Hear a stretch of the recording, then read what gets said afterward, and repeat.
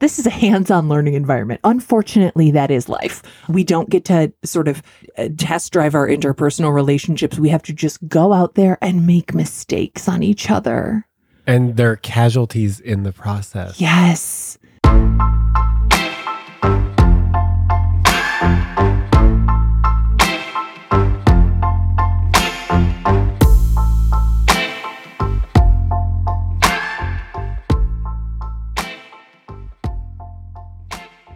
Hold on to your hats because it's the Nora McInerny and Sean Galanos show.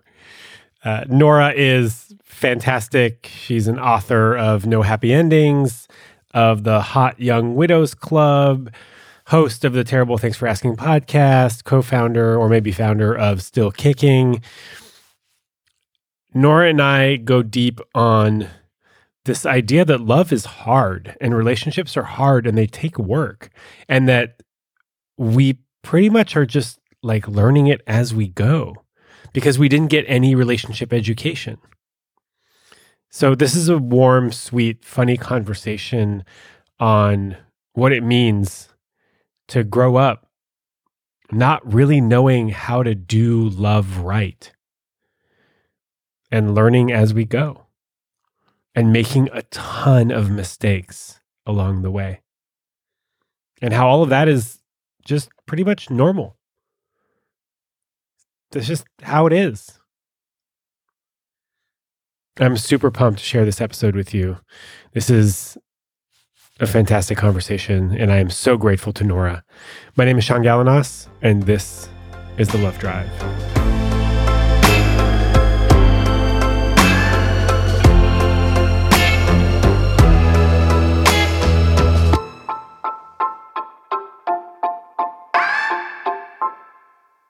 Okay, let's go because we can do this all. Oh, is that not the podcast? Is that not the topic? Oh, no, this isn't. But this is where it starts, right here.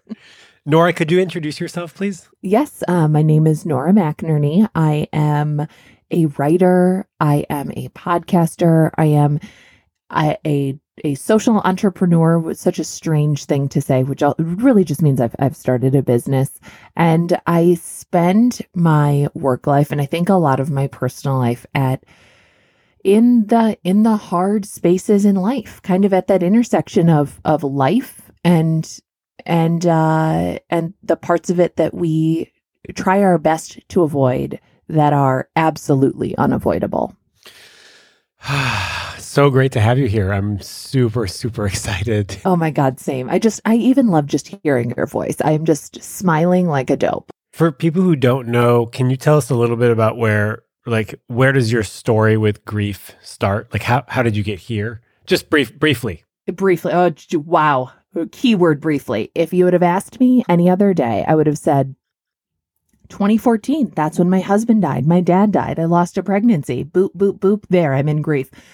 But I was talking again with a friend yesterday, and I realized 2021 means that it has been not 11 years. It has been 10 years. It's been 10 years since that husband of mine who died was my boyfriend, who was diagnosed with brain cancer. And I would have not at the time identified with grief or grieving. I would have said, no, that's for dead people. How dare you?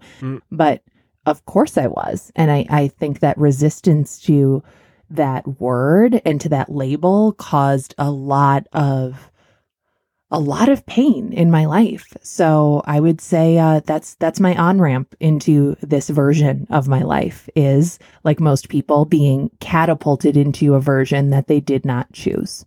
I feel like grief isn't something that we ease into.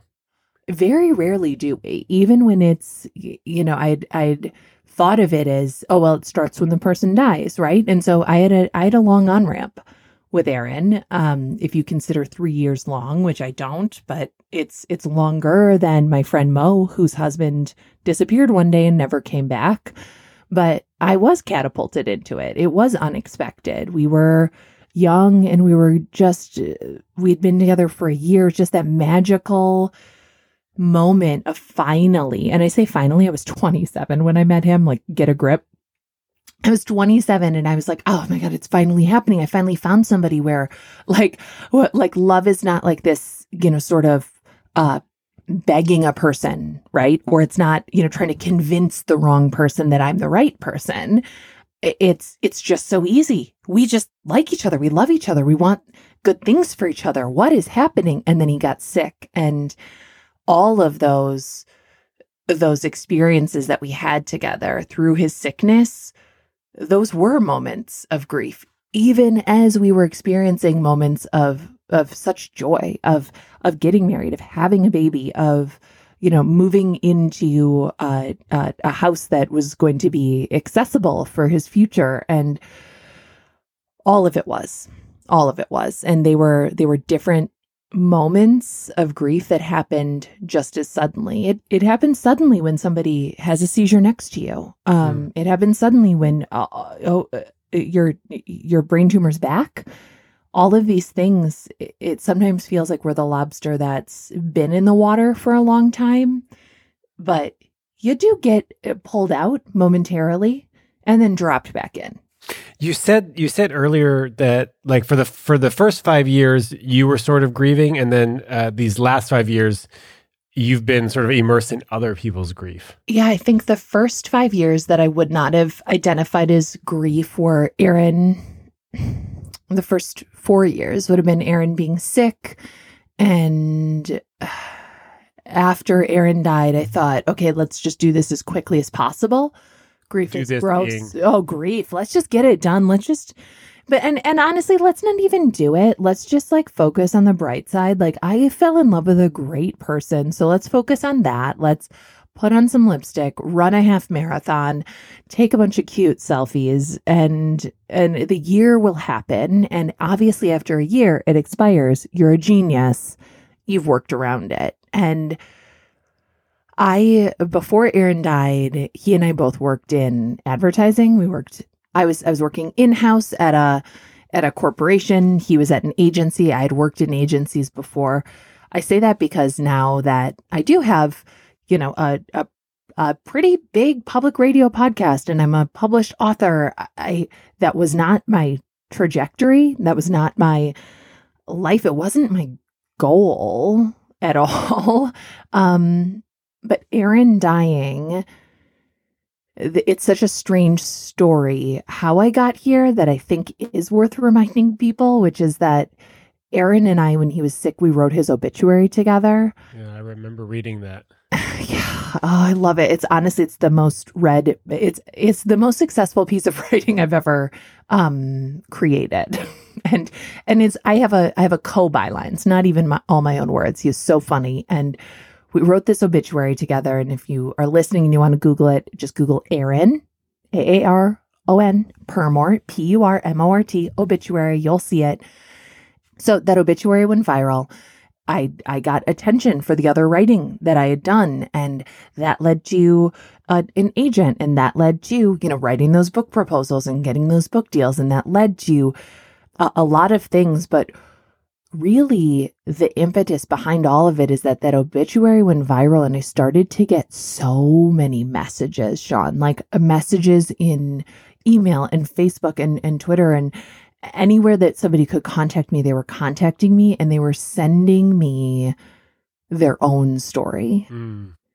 And I realized really, really quickly that I wasn't that special, that the thing that I was just so sure was, my defining feature, that, oh, I had experienced these losses, and can anyone believe it? Yeah, a lot of people can believe it because a lot of people have been there and a lot of people are there right now. And one of those people is my friend Casey, who I don't even know how we found each other, but his wife died the same day that Aaron did.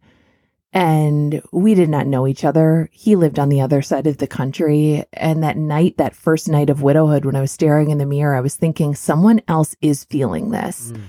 And it was Casey. It was Casey who was going through just the most sudden, dramatic experience out of nowhere, who also had a kid who was the same age as the child I had with Aaron. And I had so many messages like that, and I didn't know what to do with them other than reply to them.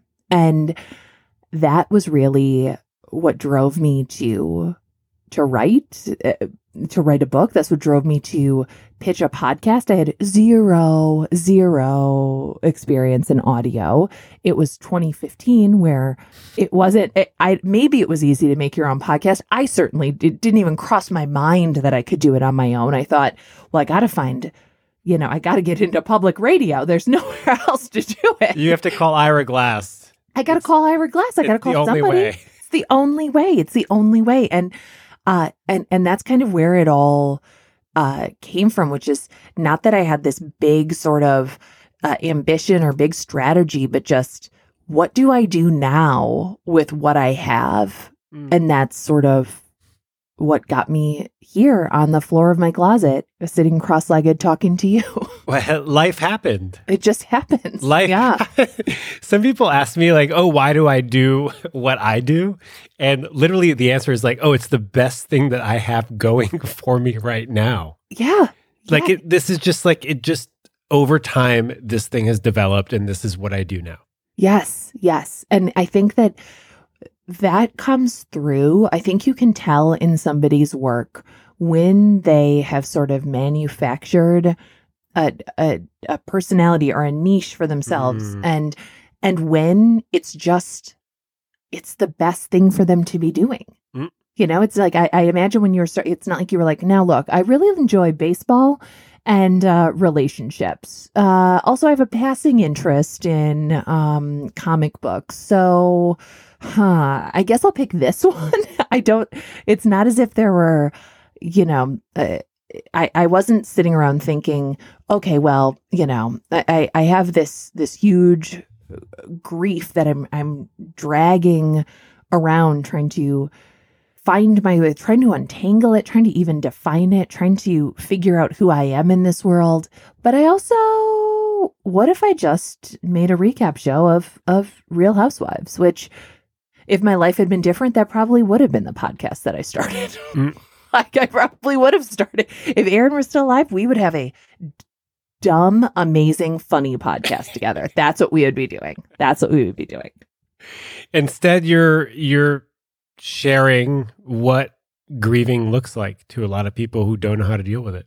Yeah. And I think also just that label, like, what is grief? It is still so small for so many of us. It's still like, well, I mean, it's, well, no one died. And, if I could rewrite the promo materials for grief, I would say like grief, more than just death. But it's really, for me, there's so much grief in the work I do. And there's so much of reminding myself, and while I remind myself, reminding other people that this is just hard. Like, and it's not hard because there's something wrong with you. It's hard because that's what hard things are. It's not as if you're somehow ineffective or defective, that you're struggling through loss, or that you're struggling through relationships, that you're struggling through your career. It's just that sometimes things are just hard, and that's okay. I feel like often times things are hard. Yeah. Life is hard. Yes. It's hard, and it's awkward. So awkward. So awkward. So awkward. Relationships are awkward. Like meeting new people is awkward. Saying goodbye, not getting what you want. Like a lot of it is hard. It's so not getting what you want. And then also it not being somehow a reflection on who you are or what you deserve, or, just sort of driving you into that space where you now hate yourself because you did not get the result that you were expecting. And that result was based on incomplete or completely inaccurate information. And having a healthy relationship for the first time in my life and then losing it, for me, I have so much gratitude for that experience, for all of it. I would love for Aaron to be alive. I'm not a monster. And also, I wouldn't trade. Like if I could go back in time, and 27-year-old Nora at the time was, like she had a couple options. One of those guys is still alive today. And if I could go back in time on those first dates and be like, look, one of these guys is going to die, I would have in that moment been like, oops, not going to do that. No, no, no, no, no, no. I'm going to choose the guy who's going to live. And knowing what I know now, I would not make a different choice for anything. No way. This is how I choose to live life. Right? Every experience has led to me being the person that I am today. Yes. And for you being the person that you are today, and if you're listening at home, like all of the shitty things that have happened have led to you being this fantastic person. And I'm not being like, what's the word? Where you like give compliments for no reason. Yeah. I don't know. My vocabulary is taking a real nosedive. Like, I'm not trying to be that. Like, I do think that for the most part, people are fantastic. And all the shitty things that have happened, including like hard childhood and drug abuse and, anything really has shaped us to be who we are. We'd be different if Aaron hadn't died, we wouldn't be talking. I know. So many things like would not happen. And understanding that, like all these things make me who I am. That's so nice now that I like myself. And that people like you also. I mean, it's not everyone. But for not the most part. Yeah. Do you have a lot of haters? Yeah. Oh, I mean, I try not to give it too much energy anymore. But of course, it's like to do anything in the world.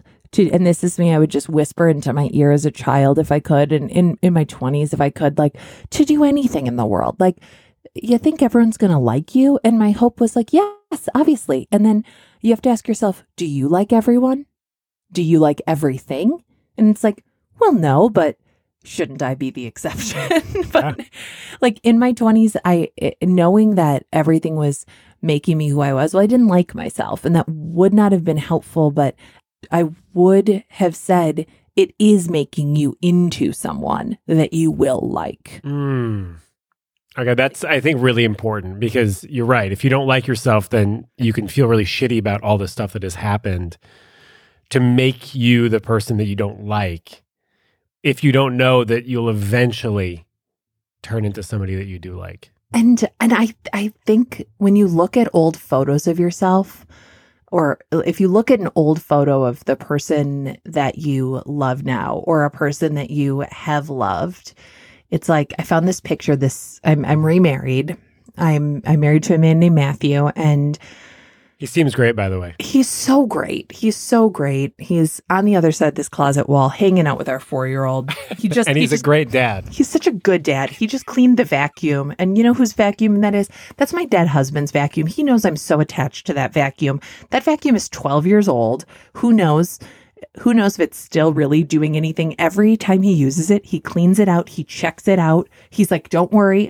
It's so sweet.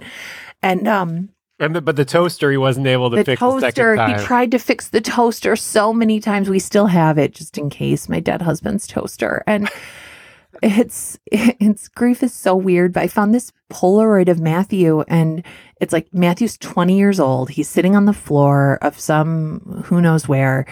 It's like he's so cute, and nothing has like happened to him yet. He hasn't had his heart broken. He hasn't like gotten married and divorced and gone through all these difficult things. And I was just like, oh God, buddy, like you have to do so much to get here.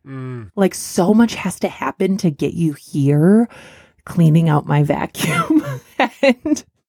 and I think about that for myself too. And when my friends, or when people I love, or people who reach out to me are really sort of like in that space where they're like, but I want love. Like I want a relationship, or this person ended a relationship and it hurt me. I'm like, you are in it now. Like you're in it now. And that is perspective. Where you are is perspective, but it's not like the full picture. I don't know how to explain it. It's just like I've just been thinking about that nonstop in anticipation for this conversation, which is like, I don't know, like even now, like, is this the full perspective? No. And someday I'll be looking at photos of myself at age 38 and think like, oh, you got to go through a lot to get to where here. Yeah. The new here. Right. Like even now I'm on my way somewhere. Who knows where we're going. And life being the way it is, like will continue to be hard. It will. And wonderful. And also with absolutely nothing in my control. No. So, I mean, your action and your reaction to other people. Yes. But like, there is so little that we have control over.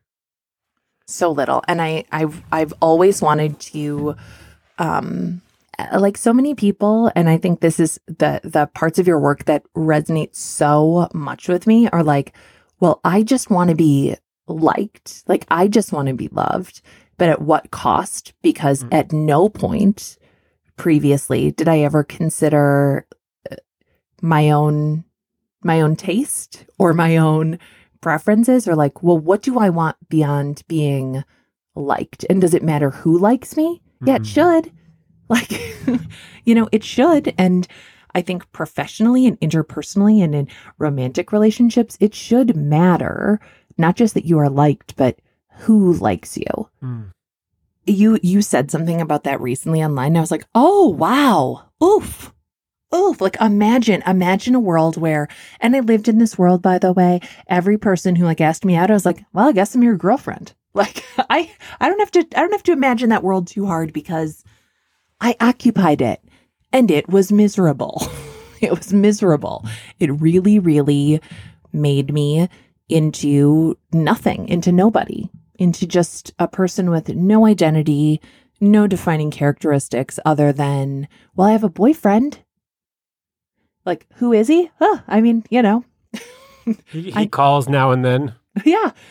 I mean, he sometimes likes me. I've decided to twist the kaleidoscope in a way where it sort of resembles something like a relationship.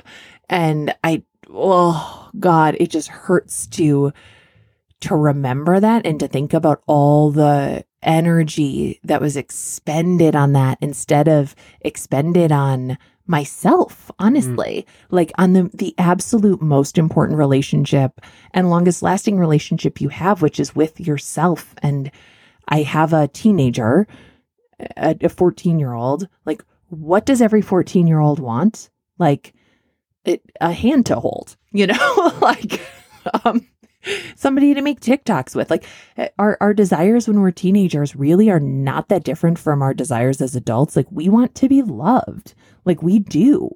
And it's watching that sort of unfold in a young person that you love.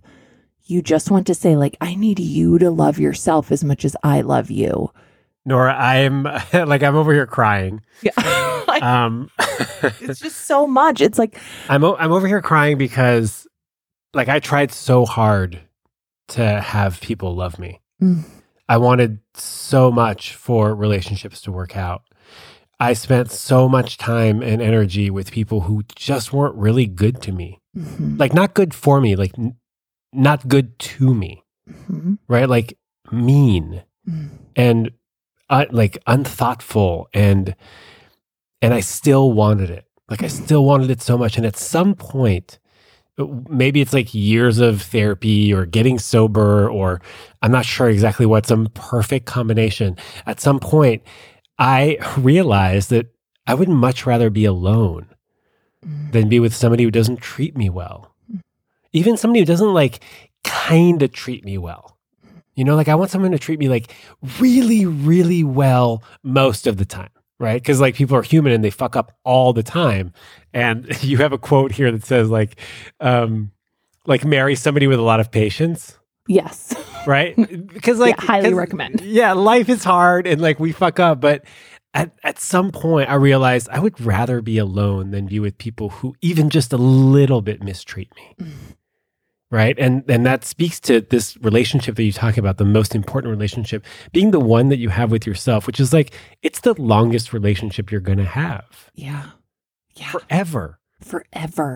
And would you rather have 50 years with a person who depletes you or a person who, where there's glimmers of happiness and joy and respect, or have 50 years with yourself and treat yourself the exact way you deserve to be treated? And now I can say the second one. But in my 20s, I would rather have, 3 dates with somebody who doesn't return any of my texts, even after we have been naked together.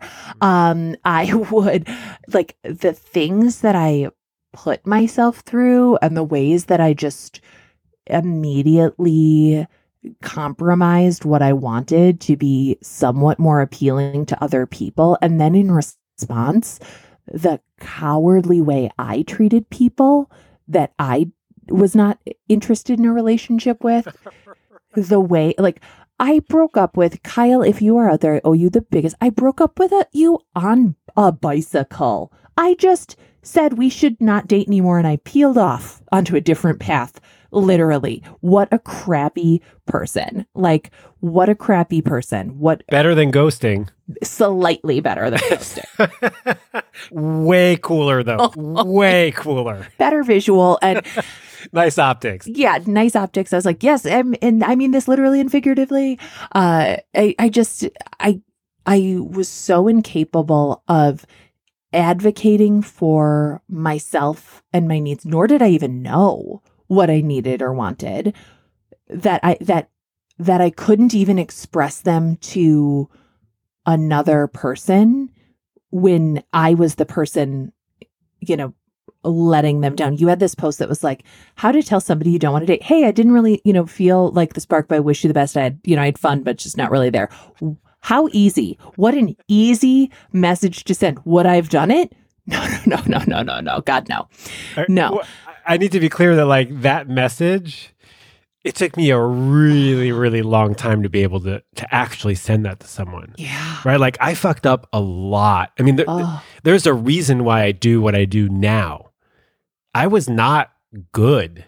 Like, in my 20s, even up into my early 30s, like, I fucked up a lot, Like, I didn't really know how to be honest.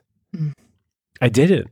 Mm-hmm. And, like, I'm hoping now that I can help some people be a little bit more honest, and I can help people kind of move through this stuff with a little bit more ease and a little bit more class, because I think I really got it wrong a lot of the time. Yeah. I don't know what kind of book you're thinking about, but I do think that you should do something that is for adolescents and parents, because our kids only learn from watching like a marriage, or not even a marriage. Like most, there is no average American family anymore, which I love.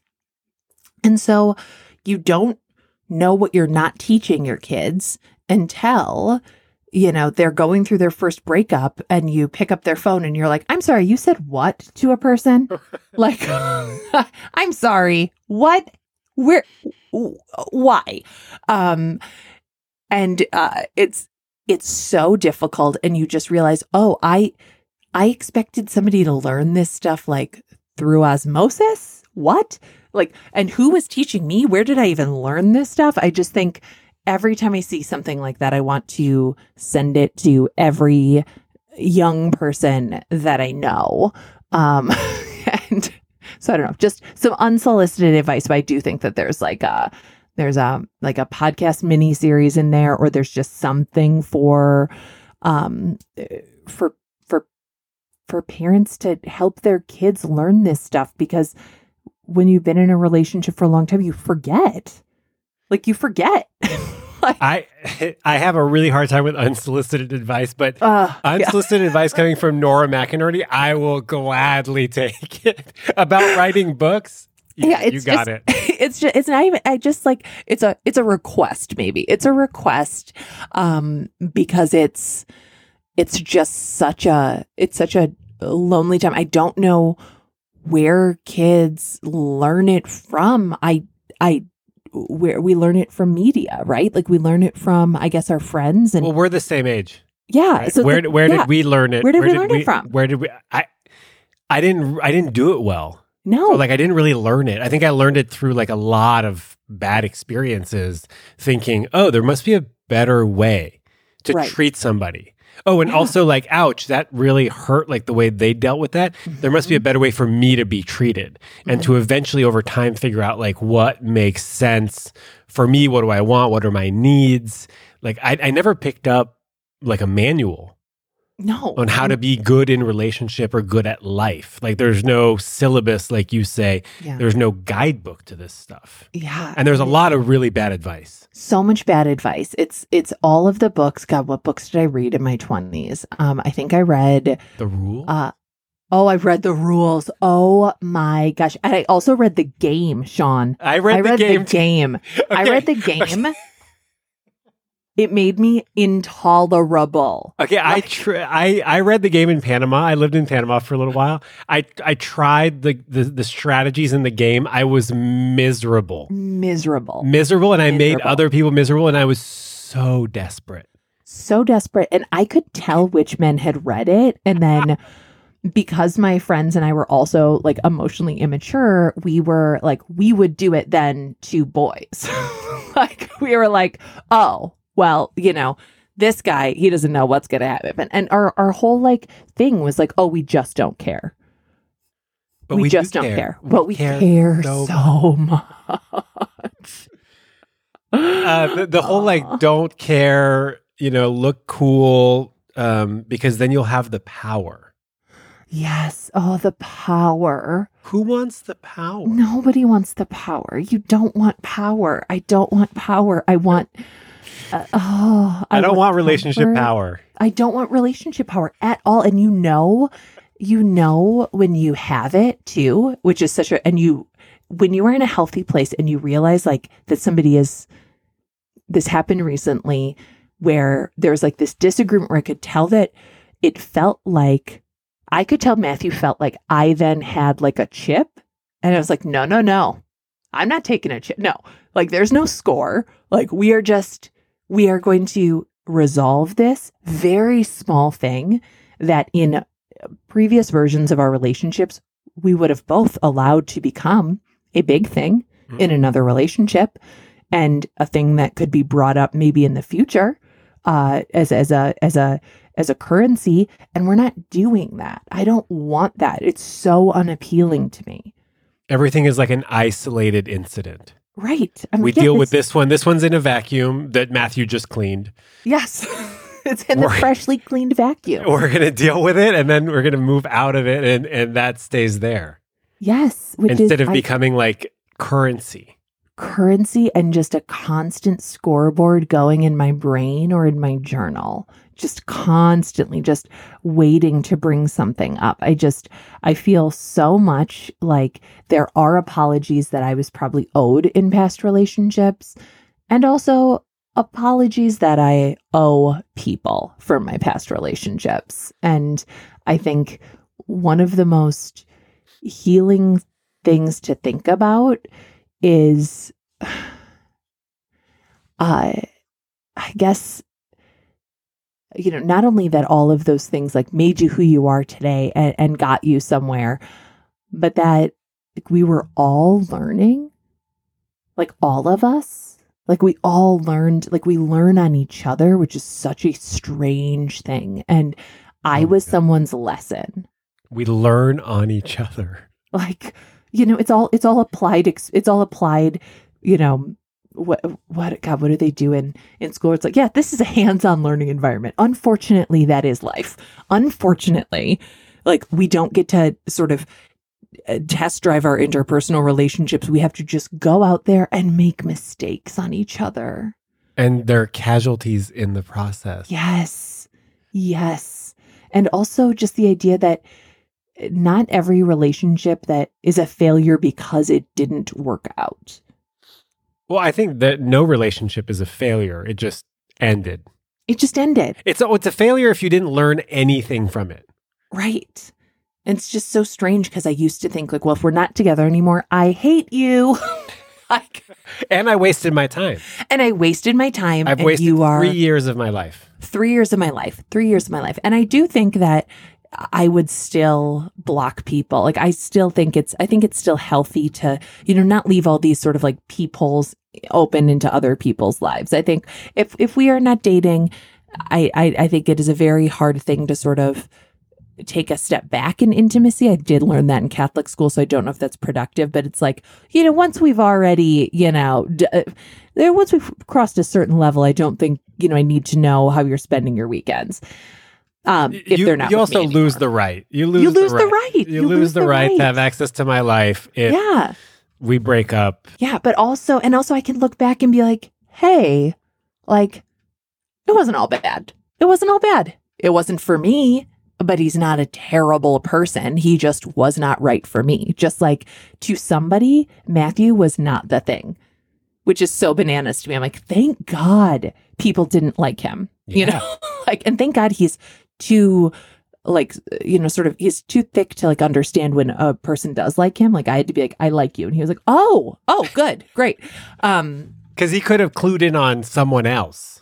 He could have clued in on someone else. Like, think about that. And thank God, like, for every person who rejected me, because I got Aaron. Yeah. And I got Matthew. Yeah. But when you're in the throes of it, it just feels like it's not going to happen. The end, the world is ending. You will be alone for the rest of your life. Forever. You will be the Incredible Hulk wandering the earth alone. That's the only option. That's the only option. This is kind of a non sequitur, but not really. You're probably used to interviewing people and then have them cry, right? Yeah, a little bit. Yeah. So I've been moved now twice to tears. Do you have it often where the host is crying? All the time. Oh, yeah. Okay. That's what I do it all. I cry in many interviews, I would say. I edit it out. But because I'm not, you're a subtle crier, which I am an elegant weeper. I'm being moved. You're an ugly crier. I just like, it's very audible for me. It's very just like, very phlegmy. It's disgusting. Maybe I'm more like classy. You are like it's like there's probably like one loose tear that found its way down. The tear, it actually didn't tear, but they did well. There's a welling. Okay. Both sides welled. And what came up for me, which is, by the way, if you're listening, great language. When someone is crying or tearing up, you can say, what's coming up for you? Oh. Instead of saying what's like wrong? What's wrong or why are you crying? Yeah. Yeah, what's wrong? Because sometimes it's nothing's wrong. And so like what came up for me was this collective sadness for how young people, this is a projection or maybe just a perception, how young people are struggling these days with a relationship based on what I'm seeing on TikTok. Yes. Oh my God. Hold on. I have to plug in my computer. 1 second. One second. Listeners, stay with us. We're in a closet. We've got a very precarious situation. I'll keep talking about TikTok. We've got TikTok is, oh my God. It's really a place of great joy and great disturbance for me. Your closet has power? Our closet has power. It's really like a storage space for our whole house. We have a very small house. I was like, whatever. We don't need a lot of space, pandemic. So we're like right on top of each other. So in this closet, I used to have an office. Like I used to have like a little desk area. But Matthew's great passion in life is drumming. It's like his very favorite creative outlet. There's no space for drums. So I cleared out so he could have a drum set. The drum set fits in the closet? It's I got an electric small drum set, very small. Yeah, his giant drum set. I don't know what we're gonna. It's in climate controlled storage now because it's vintage and he loves it. And I love seeing him play drums. And we have to find a spot for it. We will need like several kids to leave the house first. These are the compromises.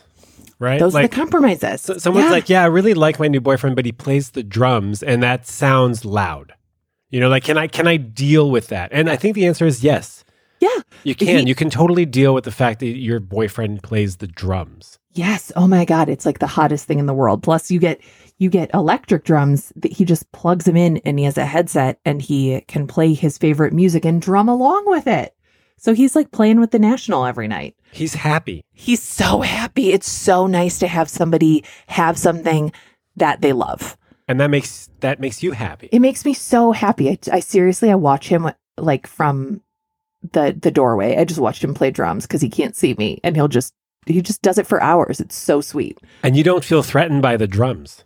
God, no. It's also like being in my 20s, if a boy had an interest outside of me, I was like, what? How could you? First off, why? What does basketball give you that I don't? Right. So much, by the way. So much. And exercise, endorphins. Also, I'm like, Nora, why didn't you work on finding something that you liked instead of building your entire personality off the person you were with? And those were the kinds of questions I was not ready to ask myself. Okay, so that's connected to the TikTok madness. Yes, yes. A lot of anxiety. Yes. A lot of anxiety, a lot of control, a lot of insecurity, a lot of fear. And I get it. I get it also because I think I was like that too when I was younger.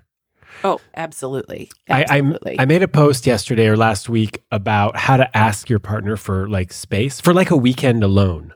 Yes. Yeah. And the comments were like, frankly, a little disturbing because a lot of people said, don't read the comments. Oh, don't read. I try not to. Yeah. Never read the comments. Don't do it. But I can't not read the comments. And a lot of people were like, oh, if my partner asked me for a weekend's worth of space, I would assume that they were cheating on me or that they wanted to break up with me and they didn't know how to do it. And I just wouldn't trust them. And basically all I said was like, you know, hey, honey, I love spending time with you, but this weekend I'd love to spend alone. And I also don't really want to be texting. So if you're up for it, let's just catch up on Monday. Yeah. And to me, that seems like pretty normal because I can do that in my relationship. And I didn't really like read the room and I didn't really assume that like a lot of people's relationships aren't that healthy. And in an unhealthy relationship, that's not going to work. No. Also, don't you ever want time alone? Don't you ever just want to sit with your own self and your own thoughts and read a book and watch TV that somebody else doesn't enjoy? I do. All the time. All the time. All the time. Especially if you have kids. Oh my God. Even more. Yeah. You got to lock yourself in the bathroom. I got to lock myself in this closet and talk to Sean for as long as possible. Talk to Sean for as long as possible. And also for any parents, that is also a thing to like express and model for your kids. Yeah. And also have them advocate for what they need. The other day, we have a 7-year-old, we have a 4-year-old. 4-year-old's obsessed with the 7-year-old. 7-year-old's obsessed with the 19-year-old. 19-year-old, if you can believe it, does not want to spend all his time with a 7-year-old. Doesn't want to. And hard 7-year-old, if you can believe it. Until he realized, like, wait, I think girls really like to see me with little kids. I'm absolutely. Like, absolutely they do. Yes, that is true. That is true. 7-year-old is like trying to explain to the 4-year-old, I need some time alone. You know, I need alone time. Just like my big brother, our big brother also needs alone time right now. And 4-year-old is just crushed over it. And I'm like, buddy, don't you sometimes need time alone? He's like, well, yes, but I don't want anyone to need time alone from me. Yeah. Like he personalized it in this way that I'm like, yes, of course, that's how it feels. It feels like it's about you. It's not about you, bud. It's not about you. And our kids, I feel like one thing I did learn from my parents that I'm very grateful for and somehow only sunk in much later in life. My parents had different houses when I was in my 20s. Married for almost 40 years. My dad's dead now. Loved the crap out of each other. My dad, like me, could not handle a Minnesota winter. Would fall into these big, thick depressions. Got a house, got a space in Southern California out in the desert and spent his winters there. And my mom would go visit him. And they always took separate vacations too. My dad liked golfing. He did not want to go and he didn't want to sit on an airplane and fly over the ocean. No, he did that once in Vietnam, not doing it again. My mom wanted to go on these. She went on trips with her girlfriends. He went on trips with like his friends. Occasionally they would take a trip with like a selection of children. Like it was just very normal for me to see my parents have their own interests. And in healthy relationships, I've really loved and encouraged that. And in unhealthy relationships, when I was unhealthy, by the way, I don't think it was all my boyfriends. I think it was me. I was like, what does that mean? What does it mean that you want to go to a show with just your friends? It means that you want to go to a show with just your friends, not me. That's all. Well, and not you. Yes. Someone said, one of the comments was, okay, what if she asks for alone time, but then wants to hang out with her friends? And I was like, yeah, that's fine. Yes. She wants space. Yes. From you also. Yeah, from you also. How normal. Like, I think there are very few couples. I know that Paul and Linda McCartney never spent a night away from each other. And that's so cute and so abnormal. I mean, so unusual, Unusual. Like, very unusual. Very unusual. That sounds like it was unlikely. Seems unlikely, but that's the legend of them, right? They met and they never spent a night alone. And that's their legend? That's their legend. That's their legend. I don't know even where I heard this from. It honestly probably was like Tumblr in 2006. What has Paul McCartney even done? He spent every night with Linda. With Linda, okay? That's his claim to fame. That is his claim to fame. Who's Paul McCartney? Notorious husband. Okay. Clingy husband. Famous husband. Oh God. And I think being able to do those things, it does take trust, it takes communication, and also it takes, I don't know, like really just caring and respecting who your person is. Yeah. When I travel, by the way, or if someone else travels, this is how I grew up, Sean, like I just trust your plane got there, frankly. You know, like I feel like if it didn't, I would hear about it. Yeah, pretty quickly. Plane to Costa Rica crashes in Guatemala. Yeah. So I don't know. When someone travels, I'm just like, okay, well, see you when you get back. Matthew, like he really values a check-in. He really values like, just to him, he feels loved when I express that I am thinking about him. Like when I get on a plane, and I say I'm on the plane. When my plane lands and I say like, I'm here and here's my plan for the next few days. He doesn't need to hear from me every day, but he does want to know like he doesn't love a disappearance. He doesn't love a disappearance. No. And no one likes to be ghosted, even if it's just for a weekend. Even if you're married. And I was like, oh, that's so interesting to me when he like first brought that up to me. Cause I was like, I really wouldn't care at all. Like you say bye, you kiss me on the cheek, you leave. I assume you're good. You're coming back. Yeah. I assume you're coming back. And also we had very, very different relationship experiences. Very different. Our relationships before we met each other, the opposite. And so knowing that is, I could take that in several ways. I could be like, wow, you're really insecure. Wow, I take it as he is finally realizing what he needs and asking for it. And I have this opportunity to love him in the way that he wants to be loved. Mm. And so do I always remember to do it? No, I'm the worst. But when I do, I'm like, yes, I did the thing that like will make him, feel good and remind him that I do love him. It feels so good to give people the thing that they need when they've expressed it to you clearly and nicely, and not made you guess, not make you come home and be like, wait, something happened, but I don't know what. Right. I have to guess. He's mad because I didn't send him the airplane landing emoji and the airplane takeoff emoji at Dulles. Right. And I would have in my unhealthiest phases been like, yeah, guess. You should know. If you know me, you should know. You need to know how to love me. You need to know how to love me. And honestly, what has really reminded me that we are all learning on each other is that I grew up in the same household as all four of my siblings. I can't remember if I told this story in like an email or something, but so if you've already heard it, too bad. But it's my husband's death anniversary is always on the same day. It's always November 25th. He will always have died on November 25th. And this year on November 25th, I get, like I turn off my phone most of the day, but I get like a couple cards. I get like one of my friends sends me flowers. I turn on my phone. There's not a single message from my siblings or my mother. Mm. And I was like, okay. My unhealthy self would be like, wow, you don't love me. Here's the proof. And I realized, okay, I have to say this to them, right? Like I have to tell them what I needed. I have to get what I need. I have to first express that I need it. And I fire up the group chat and I tell them it's Erin's death anniversary. I know you love me. I know you love me. And when I don't hear from you on this day, it makes me feel like no one but me remembers. It makes me feel like you don't love me.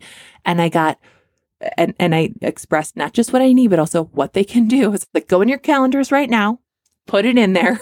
Next year on the 25th, I want a call or a text. I want something like before noon. That's it. Right? Or noon. Before noon. It's reasonable. I mean, it's reasonable. Get your coffee, check your calendar, send a message. Check your calendar, send a message. And my sister called me and she was like, oh my God, you know what? I thought of Erin. I thought of you. She's like, I just didn't call. I'm sorry. I'm like, thank you. My brothers called. They were like, this is so different from me. I would never want anyone to reach out to me. Yeah. They're like, I would rather just not have someone remind me. I was like, okay, like I'll remember that, on Dad's death anniversary. And they're like, but I'll do this for you next year. Like I stopped myself from telling myself one story and just asked for what I needed. And it's like, if the people who grew up with us, who have known us the longest, don't always know what to do with and for us, how can we expect someone who's known us for a fraction of that time to just know the steps to a dance we have never told them what they were even doing? That's the book, by the way, the book that I want to There you go. How to ask for anything. Yes. Oh my God. Yes. Identifying your needs and then making requests that work from people. Because no one knows what you need. No one knows. Like no one knows. And you truly think like, yeah, they do. They're just choosing to not do it. That's a good story. Right? It's like, no, they're not. Like, they're absolutely not. It was just a Thursday for them. Like, it was just or whatever day it was. It was just a Tuesday. Like, they were just living their lives, Yeah. And I truly, like, I could have blown that up into something that would have really harmed our relationship. Like, I could have, and probably other years would have. A lot of relationships, not just one. Right. Your whole family. My whole family.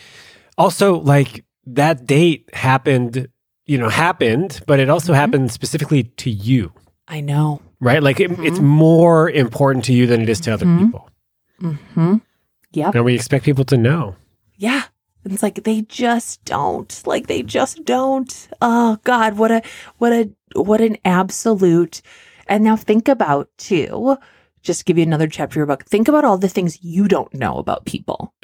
Think about all the expectations other people. If you knew like what other people's unexpressed expectations were of you, you'd be like, what? Oh my God. That's insane. That's crazy. I'm sorry. What? Like, you're mad at me for what? I had no idea. Like, we have to give people I don't know. I'm still learning this over and over and over. Like, we have to give people the tools to treat us right and love us. Like, they're not sort of born with like a skeleton key that unlocks every single, person's psyche. This feels obvious. Right, as we're saying this, right? People are probably listening to this, nodding, like, "Yeah, I know this." But in reality, it is. You're like, I'm sorry, my boyfriend tried to spend a weekend alone. Like, I would have. He's breaking up with me. And in fact, I can think of a time in my 20s where this boyfriend went on, several trips, and it was to like visit his college friends. And so he went with his college friends. And Sean, if you can believe it, one of the college friends he was visiting was a girl. No. Can't do that. And not only that, she was very pretty and she had big boobs. Why did I know that? Because I Googled her. Okay. Because I spent an entire weekend being like, oh, there's another woman there. yeah. Oh, wow. Okay. So I guess now we're just like being around other people. Are we? Other of the people of the gender that we may be attracted to. Wow. Okay. I guess. In a platonic capacity. Right. As if, meanwhile, my best friend in the world, a boy I met in college. Should anyone question that, I would have lost my mind. You're having sleepovers watching Clueless right. with this man, but he's just a friend. He is just a friend. And how dare you try to do the same? Okay. So it's so bananas, but in the moment, I could probably get on Gmail right now and find all the G chats from that era when I was like, I just don't know what to do. And my friends were like, yeah, he's a dirtbag. The G chats. Sometimes, every now and then, I'll be searching something in Gmail and then the old G chats come up. Oh. And there is a lot of dysfunction. There's a lot of dysfunction. There's a lot of dysfunction. On my behalf. Oh, same. And I really do. I think I can look back at most of my relationships and be like, yeah, there's a lot in there. That was me. A lot of that was me. That was my bad. Can we agree that relationships are work? Yes. Oh my God. All love is work. Like loving, people are like, oh my God, you just love your kids. You do. And also like that love is work. It is absolutely work. Love is so unglamorous. True, real love is the least glamorous thing. TV love. Yeah. TV love is glamorous. We love it. My dad was like, do you want love or do you want romance? I'll take love. Mm-hmm. I'll take love with a little bit of romance. With a little bit of romance. And my dad was like, patience. And a lot of patience. And, my parents' marriage was not perfect. And also, my dad really did show me what commitment and devotion meant. And I am very, very grateful for that. He and my mom were not mirror images of each other at all. And he did make fun of her. His love language was like different. Jokes. Jokes at the expense of his wife. Yes. And also he just had such admiration for all the things that she was that he wasn't. That's a very important key. It is. I'm looking at this invitation on my wall to their 35th wedding anniversary, which is, I got invited. I'd just broken up with this boyfriend. I was, going to my parents' 35th wedding anniversary, and my dad wrote it, and it says, July 2nd, 1949, Margaret Nagin is born. July 6th, 1974, she marries Stephen McInerny. 2009, Margaret turns 60 and celebrates, or at least acknowledges, her 35th wedding anniversary. Please join us in celebrating the confluence of two events as rare as hen's teeth. A woman not afraid to go gray and age gracefully. And, oh God, what does it say? A plighted troth that's weathering the vicissitudes of the times. Wow. And then in very, very small font. Hold on. I can't read it because it's so small. It's like 0.5 font. The quiet older gentleman you will see hovering the outer edges of the event is Margaret's husband. Oh. Like he hated parties. And that is how they celebrated, with a party. Yeah, and he did it. He did it anyways. Yeah, and he wrote that invitation to say, like, it's her birthday and this is our wedding anniversary, and I will be there on the very edges, sitting quietly because I cannot stand loud noises. And sitting in whatever chair only has one companion to it because I do not like large groups. So that to me looks like compromise. It looks like accepting someone's differences. It looks like not feeling threatened. Yeah. By somebody wanting something different, like your mom loving parties and him not. Like someone could really feel threatened about that. Somebody could. Yeah. Somebody could. And, I'm sure they had moments like that. You're not really sort of privy to like the truth of your parents' marriage as much as you know, I mean, I would say like once you move out, like you definitely get like a front seat when you're a kid, which is another thing to remind yourself. So, Wait, what are we reminding ourselves? that like your kids see the truth of your marriage when they live with you, when they're little, like we see it, like whether or not you think they are paying attention, like they are clocking every interaction. They are little sponges absorbing all of this, every little like shift in energy. And I know that just from watching my own kids and having them be like, "Hey, is everything okay? Dad seems really quiet." I'm like, "Huh. Wow, yeah, he does, doesn't he?" Like this might seem a little dark, but I'm going to go there. It's not that dark, but I get questions from people saying, should I stay in the relationship that isn't good for me for the kids? Oh. And my belief is that if you stay in a relationship that's not good for the kids, they will see one of their parents abandoning themselves. Yeah.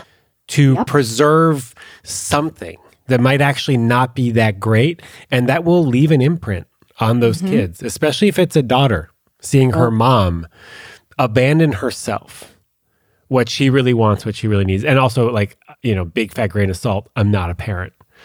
I'm also not a woman. Yeah. But I mean, kids always know. And I had several friends who, as like very young adults, like 19 or 20, have these huge realizations about the truth of their parents' marriage and the guilt that they felt knowing that, oh, my parents stayed together for me. Totally. But guess what? It wasn't that great for me. I knew something was off. I knew our home was unhappy. I knew my parents were not okay. And what I think that it teaches a kid too is like how to mask your own emotions. It teaches them that their unhappiness is unacceptable. And you don't want that. Like if it is not something that you would want for your children to do, I don't think that you should subject yourself to it either. Ooh, that's a good litmus test. It's like, do you, and I'm also like, I am married to a person who did that. And what I can say from, the older kids in our family is like, they knew the whole time they knew. Kids know everything, but parents are pretty oblivious. We're the dumbest kind of person. I did so many drugs when I was younger. And like, I'm just like, how did they not know is really the biggest mystery that I have.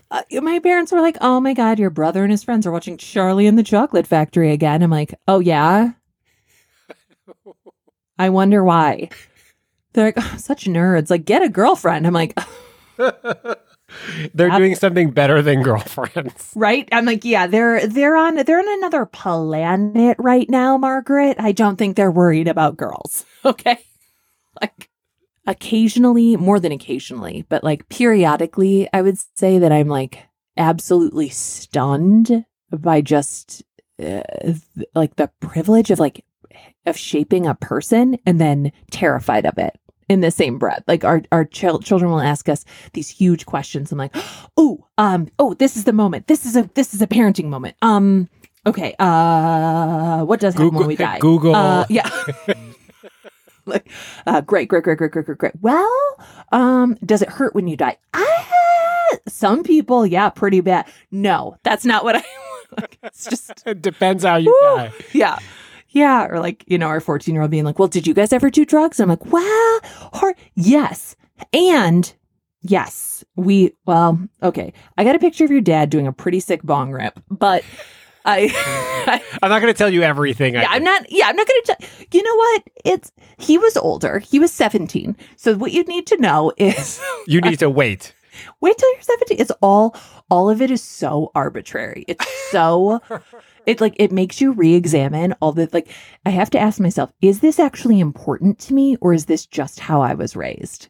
Mm. Like, why am I saying no to this? Like, is it actually important, or am I just repeating something? And I think maybe that's Great the question question. for all of us, for everything. Like, is this actually important, or do I just think it's important? Oh, man. Man. Okay, we're going to end on that, but We're going to end on that. Okay. we're ending on that because I have ADD. Say ADHD, baby. Yeah. I'm not sure. I was diagnosed by a friend, a potential podcast guest. Wow. On an intro call that lasted 2 hours. It's supposed to be a 15-minute call. It lasted 2 hours. And then at the end, she goes, "Oh, I think you might have ADHD." I go, "Oh, okay. Does that explain why we just spent 2 hours talking?" She's like, yeah, might be. It might. Be. What was the last point? Yeah, I don't remember, but I do know that I was 36 minutes late to this because in my mind, it was at 3. It was on my calendar at the correct time. But I was also like, I had already believed that. That's another thing. There's no object permanence. There's no like time permanence. Like, I'm just like, oh, I've just decided that's at 3:00, not 2:00. Why would I have to double check it? It was a time thing. It's a time thing. I was like looking forward to it at a different time. Like, I got your email and it was like, we missed each other. I was like, no, we didn't. It's You fucked up, Sean. And then I was like, oh. Did you also get my text? No. Now we're connected. Oh, now we're connected. There we go. Good. No, I turned off notifications on my computer because I was just in the flow. I was just zooming through stuff. What I wrote was, Nora, Sean here. Are you still available to record our episode, or would you like to reschedule? And then in parentheses, it's now, by the way. Oh, yeah, here it is. Yeah, well, you did. That's exactly it. Okay, we're going to add that to contacts. So people, that's what... that's how you do it. That's how you talk to a celebrity. Yeah. Mm-hmm. That's how you do it. That's how you do it. That's how you talk to like a really like a G-list celebrity, but still, okay. You think G? Yeah, I think so. Yeah. I think you're higher than G. Yeah, debatable. My son said, said, you know how I know you're not a celebrity? And I said, how? And he goes, our house. Oh. Could just be like a down to earth, way down to earth celebrity. Isn't that amazing? I was like, thank you, buddy. Wait, is this your 7-year-old? Yep. With the podcast? Yep. With the highly ranking, quite possibly higher than my podcast in Canada. His podcast is doing really well. It's doing really well. Ralph's podcast, that's what it's called. Ralph's podcast. We're going to link to it. It's not available everywhere because I don't know how to get it everywhere. Okay. But I know it's on Spotify and Apple, and that's all that really matters. Those are the big ones. And he's just such a riot. And you should probably talk to him because he knows quite a lot. He knows about foods. About foods. The podcast is in no way about foods. He kept trying to call it foods. I was like, you don't even eat food, dude. We're not calling it foods. Chicken nuggets. It's chicken nuggets only. Okay, I mean, Nora, Sean, thank you so much. Wait, but first, we were saying goodbye. Yes. Where can we find you? You can find me on Instagram at Nora Borealis and at noraborealis.com. You have a book club.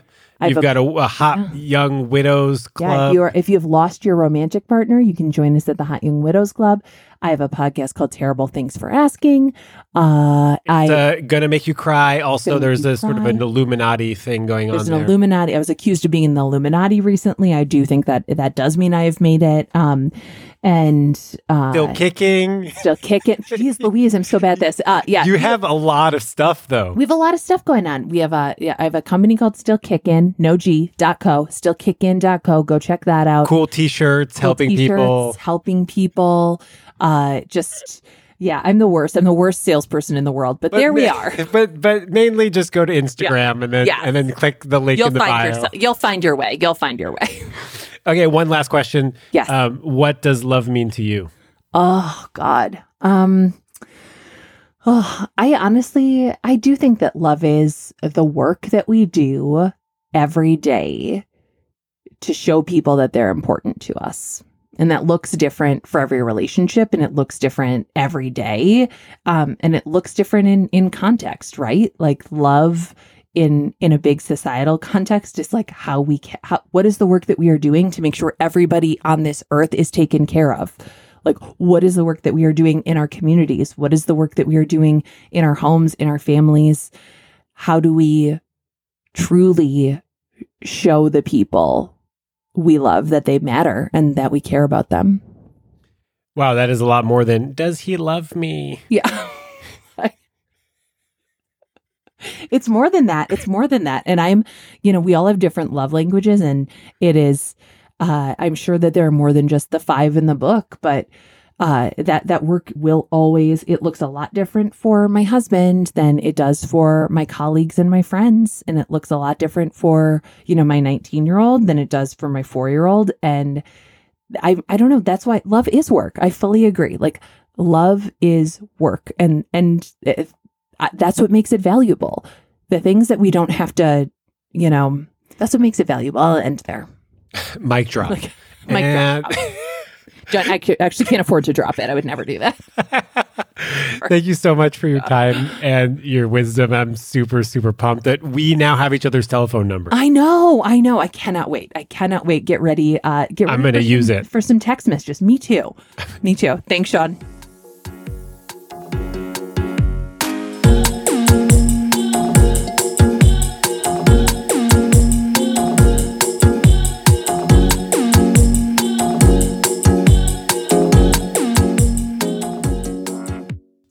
Thank you for spending this hour with Nora and myself today. Have a beautiful week.